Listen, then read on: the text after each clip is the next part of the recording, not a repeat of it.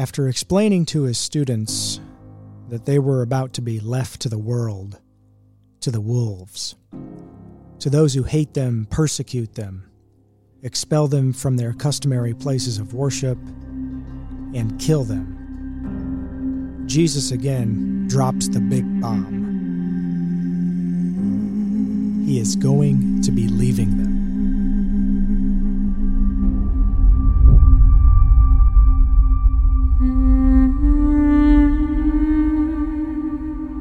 Upon first hearing this, it could almost sound like a modern-day rug pull. In the realm of cryptocurrency, a rug pull happens when an investor thinks they are investing into a new, reputable digital currency or project. Early investors are promised a bright future and big returns. Riches await those who invest early and often. However, after a short time, investors learn that the owners have now run away with their money and abandoned the project. The rug has been pulled out from under them, and what they thought was going to happen collapsed.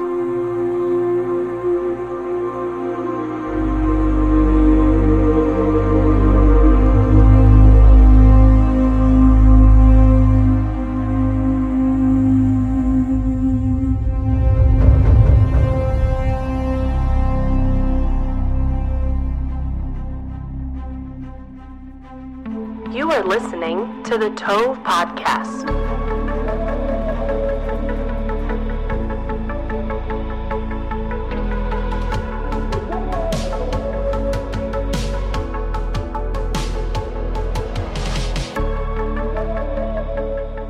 Well, can you imagine being in the disciples' position?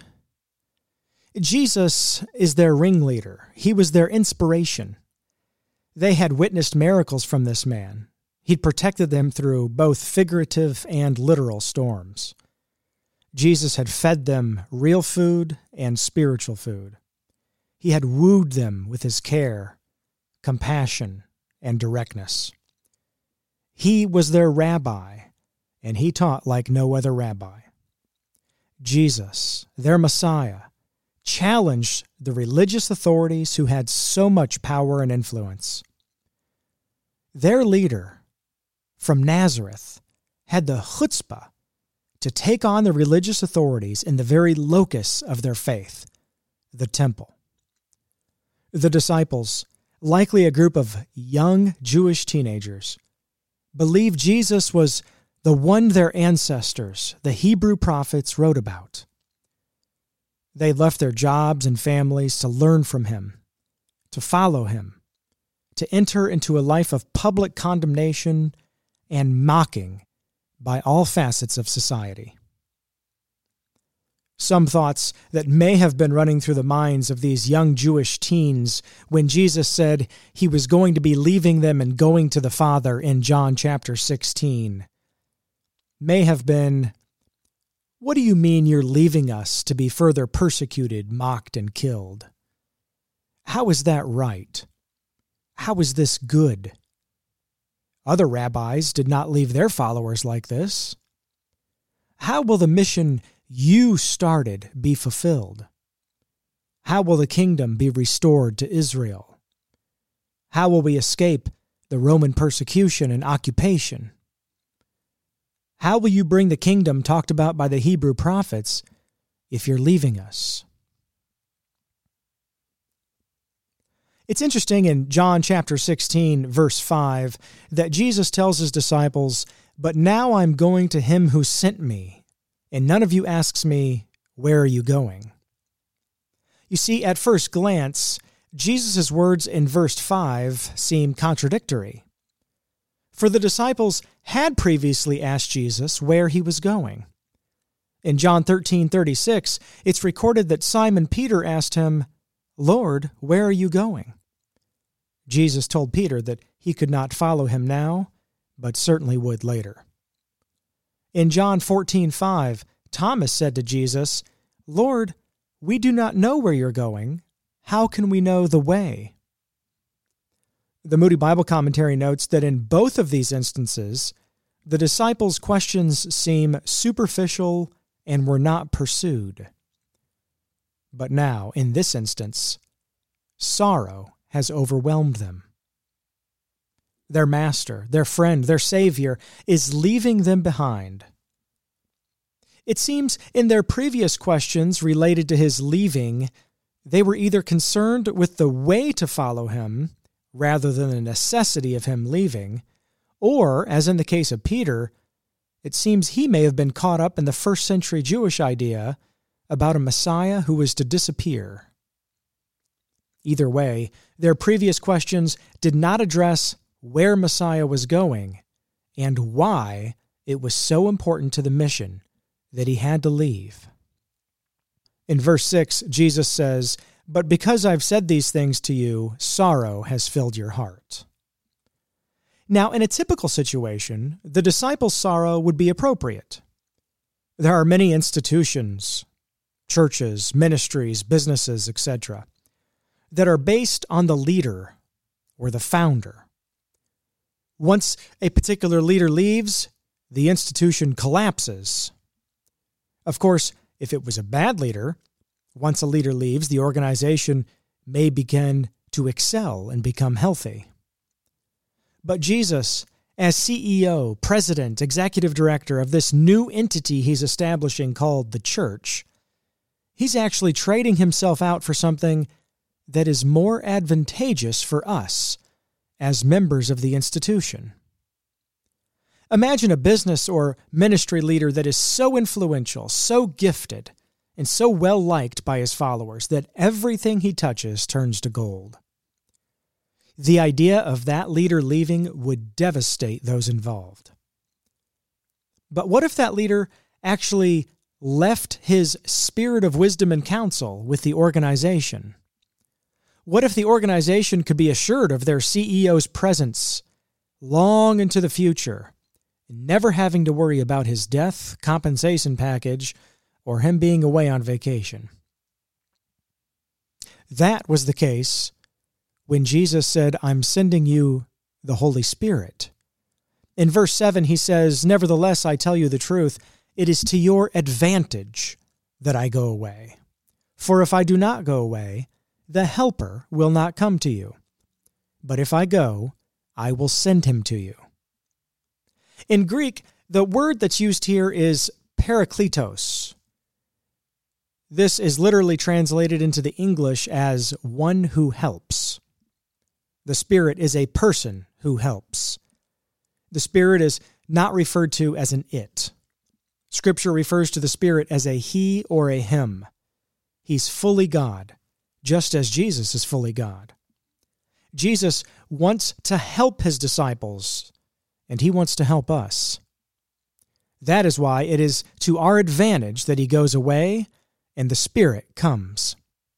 You see, whereas Jesus was somewhat limited in his earthly body by being in one place at one time, the Spirit is omnipresent, being in many different places at the same time. The Spirit ministers in ways that Jesus did not. Just as the Spirit can be convicting an Israeli backpacker of sin in Argentina, at the same moment he can be consoling someone about the death of their loved one in Annapolis. At the same time, the Spirit is prodding someone to share their faith with their neighbor in Portugal. He can bring someone to godly repentance in Plymouth, Indiana. The Spirit can provide discernment to someone in Iceland. At the same time, he's giving encouragement to someone in Israel. And he does it all absolutely perfectly because he's God. The Spirit is here to help us. He is the one who helps. In John 16, verses 8 and 9, Jesus continues teaching about the Spirit and his coming. He says, "And when he comes, he will convict the world concerning sin and righteousness and judgment.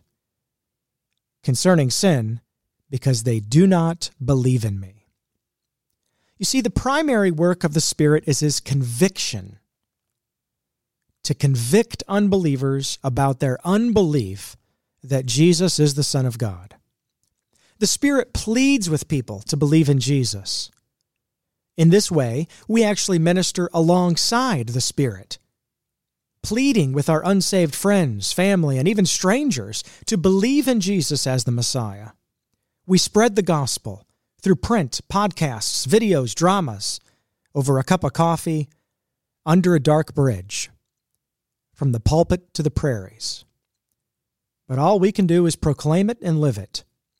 It is the Spirit of God who then does the work of conviction, bringing people to repentance. Though it's always nice to listen to an eloquent speaker, and words do matter, it is never the speaker or cleverness of a presentation that convicts a sinner. It is always the work of the Spirit, whether the presentation was good in man's eyes or not. Of course, the Spirit not only convicts unbelievers, He also helps those whom He has already regenerated. But believers need to be listening for the Spirit. We need to be led by the Spirit and not stifle His voice in our head. Galatians chapter 5, Paul says, "Walk by the Spirit, and you will not gratify the desires of the flesh. For the desires of the flesh are against the Spirit, and the desires of the Spirit are against the flesh. For these are opposed to each other, to keep you from doing the things you want to do. If we live by the Spirit, let us also walk by the Spirit."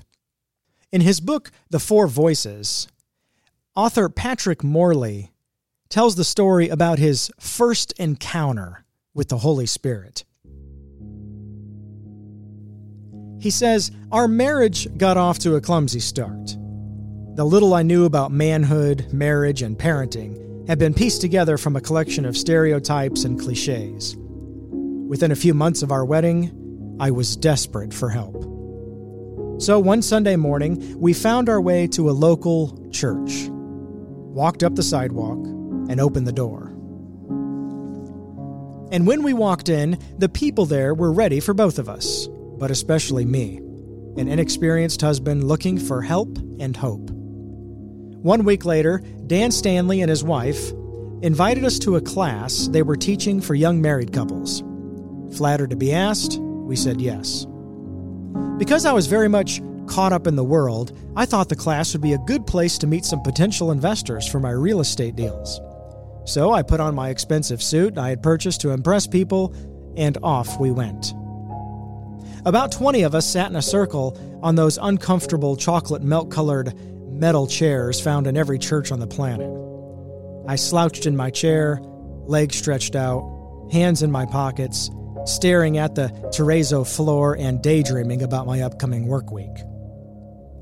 I was jolted back to the present moment when Dan read from his Bible. "Husbands, love your wives just as Christ loved the church and gave himself up for her." A lightning bolt of heat flashed through my body.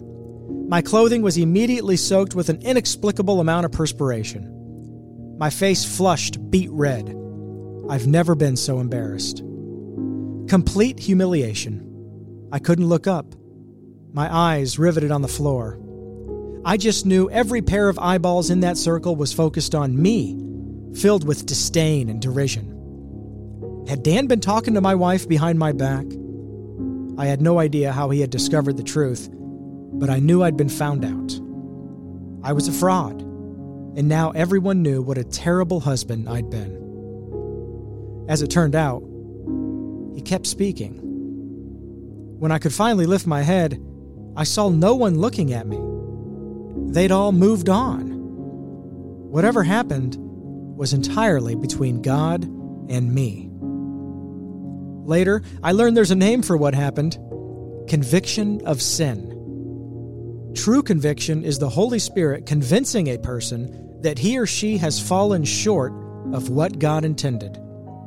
It isn't to bring lasting shame and grief, but rather a godly sorrow that leads us to repentance. When we come back on the Tove Podcast, we're going to continue to study Jesus leaving and sending the Holy Spirit in John chapter 16.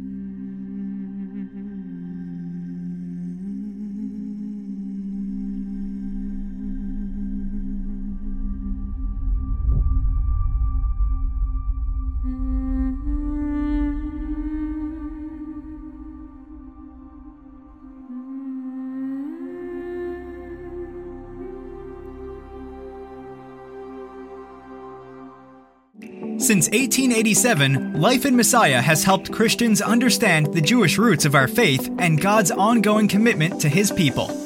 We teach that anti-Semitism is inconsistent with biblical faith, and we pray for the peace of Jerusalem, which includes her spiritual renewal as well as physical safety.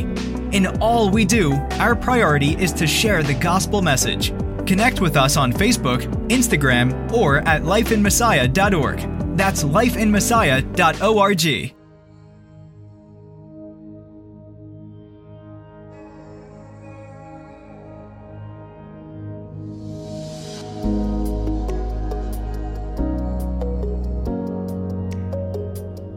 Welcome back to the Tov Podcast. We are studying John chapter 16, and we are ready for verse 10, where Jesus tells his disciples, concerning righteousness, because I go to the Father, and you'll see me no longer.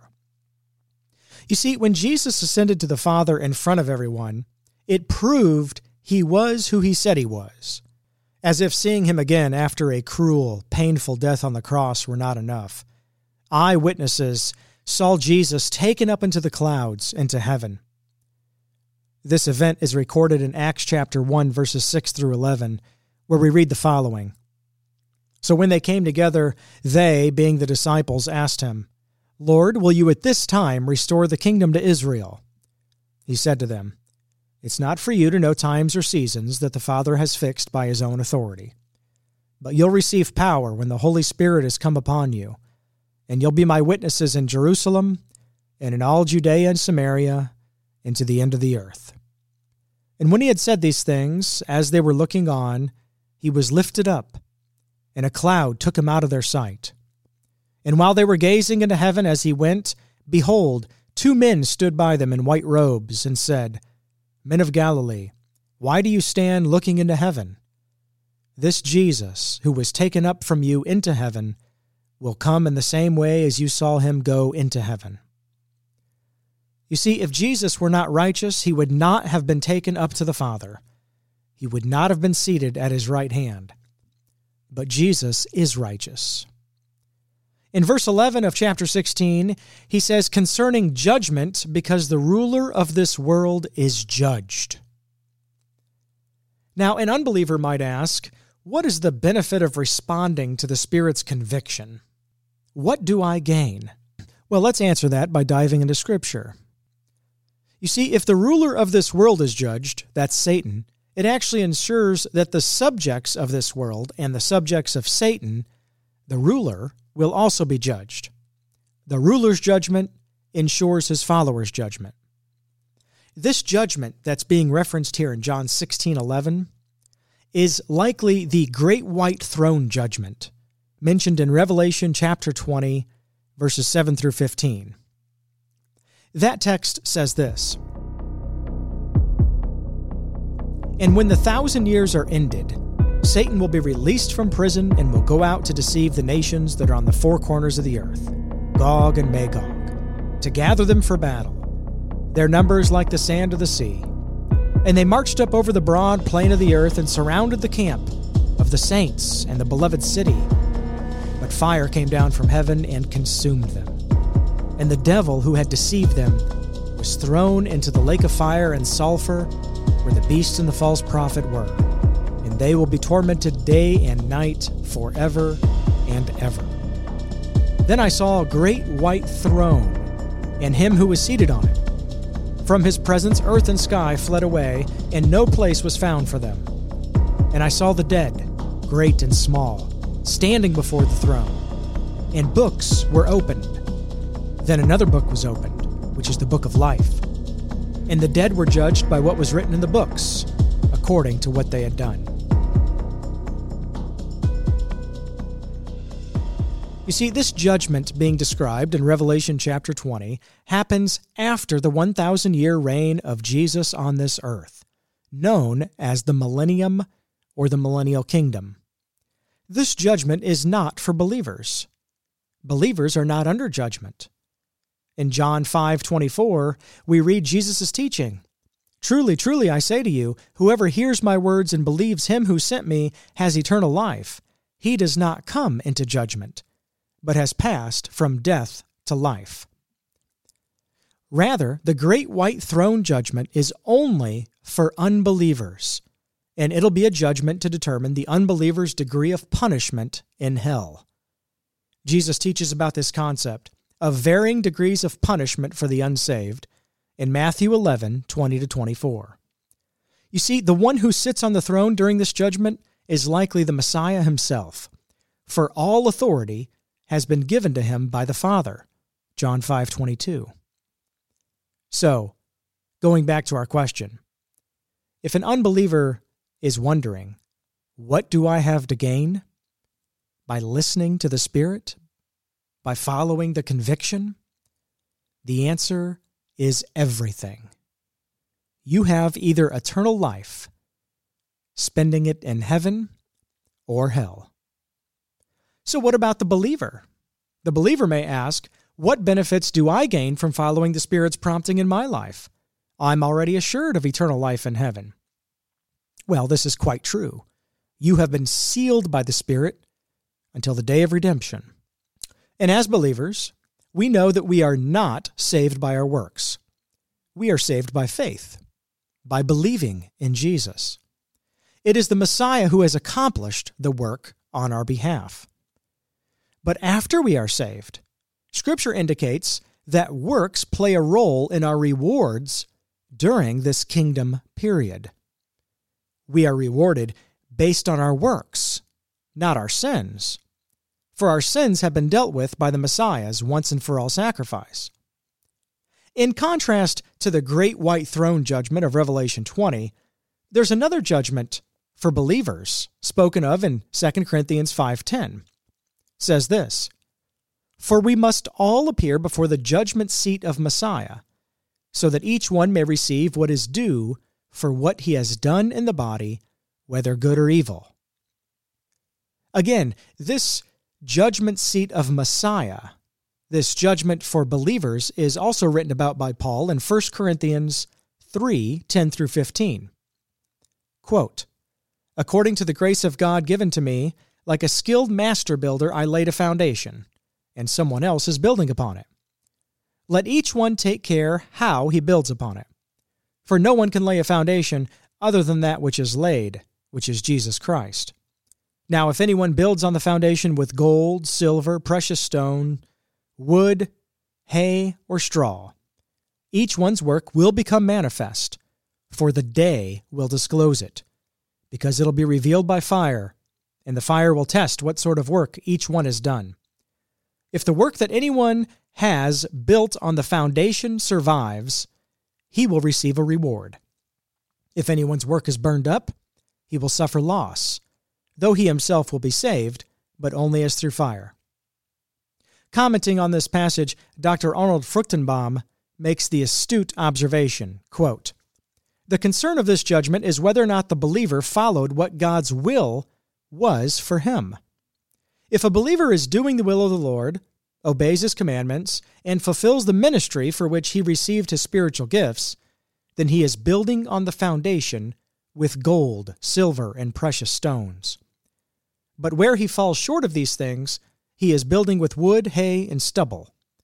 Thus, there are severe consequences for a believer to be living in sin, consequences that'll last 1,000 years. You see, as believers, we'll be rewarded based on following God, following the Spirit of truth. And although our salvation has been signed, sealed, and delivered, who wouldn't want more rewards in the future kingdom? This concept is also seen in the parable of the 10 minas. The one who used their gifts wisely, who multiplied for the master, was given more authority in the kingdom. In Luke 19:11-27, the servant who managed his master's gifts wisely was told, quote, "Well done, good servant. Because you have been faithful in a very little, you shall have authority over 10 cities." So, are there consequences to us as believers for not following the Spirit's promptings? Absolutely. There are real-life consequences here on earth for following the world, the flesh, and the devil. And there are real-life consequences during our time in the millennial kingdom. Want more rewards? Follow the Lord. Be obedient to the Spirit's promptings. Verse 12, Jesus says, I still have many things to say to you, but you cannot bear them now. Now, we don't know exactly what Jesus was referring to here, but it's likely that many of these things were later revealed to the disciples and written in the New Testament under the inspiration of the Holy Spirit. In verses 13 through 15, Jesus says, when this Spirit of truth comes, he will guide you into all the truth. For he will not speak of his own authority, but whatever he hears, he will speak. And he will declare to you the things that are to come. He will glorify me, for he will take what is mine and declare it to you. All that the Father has is mine. Therefore I said he will take what is mine and declare it to you. Here we are promised that the Spirit will reveal truth and guide us into all truth. The Spirit tells us what the Father and Son want to communicate. This is where the Word of God, inspired by the Holy Spirit, is so important. In a culture filled with blatant misinformation, lies, and worldly messaging, it is vital we remain rooted in God's Word and attentive to His Spirit. Paul commented on this reality in 1 Corinthians 2:12 and 13. Now we have received not the spirit of the world, but the Spirit who is from God, that we might understand the things freely given to us by God. And we impart this in words not taught by human wisdom, but taught by the Spirit, interpreting spiritual truths to those who are spiritual. And finally, in verse 16, Jesus says, a little while, and you'll see me no longer, and again a little while, and you'll see me. Of course, in this verse, he's speaking of his near death and resurrection. Jesus spoke these words just hours before he was arrested by Roman authorities and eventually crucified. But then, he rose from the grave 3 days later, proving that he was God in the flesh, proving that he was the Messiah of Israel. So, what are the key takeaways from this passage of Scripture in John chapter 16, verses 4 through 16? Well, first, we should actively seek out the Spirit of truth.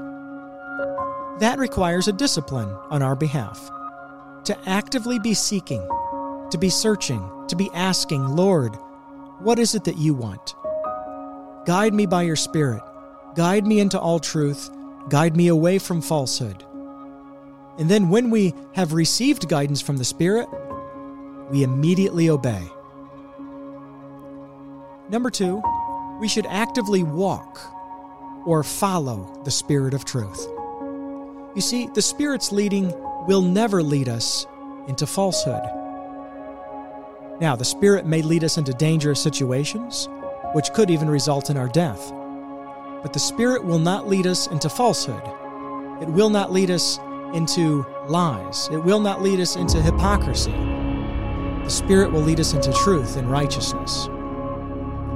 And finally, we should be actively sharing about the Spirit's work and availability. The world is full of lies. That's no surprise. The ruler of the world is a liar and a deceiver. And so therefore, it is incumbent upon believers to live in such a way and to be sharing in such a way so that other people hear the gospel, so that other people see our lives and they see that we're different than somebody else who's of the world. At Life in Messiah, we have a phrase. That phrase is, there's no substitute for being controlled by the Spirit. We have much to gain in this life and in the life to come. Just as Jesus called his first disciples by inviting them to follow him, so the Spirit says today, follow me.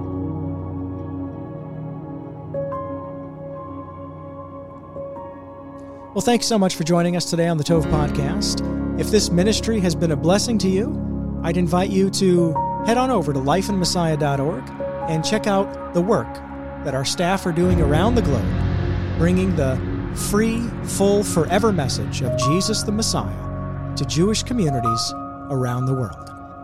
If you'd like to listen to previous episodes of the Tov Podcast, head on over to lifeinmessiah.org and click on the Tov Podcast tab. Otherwise, you can check on Spotify, iTunes, or anywhere else you get your podcasts. Until next time, Shalom.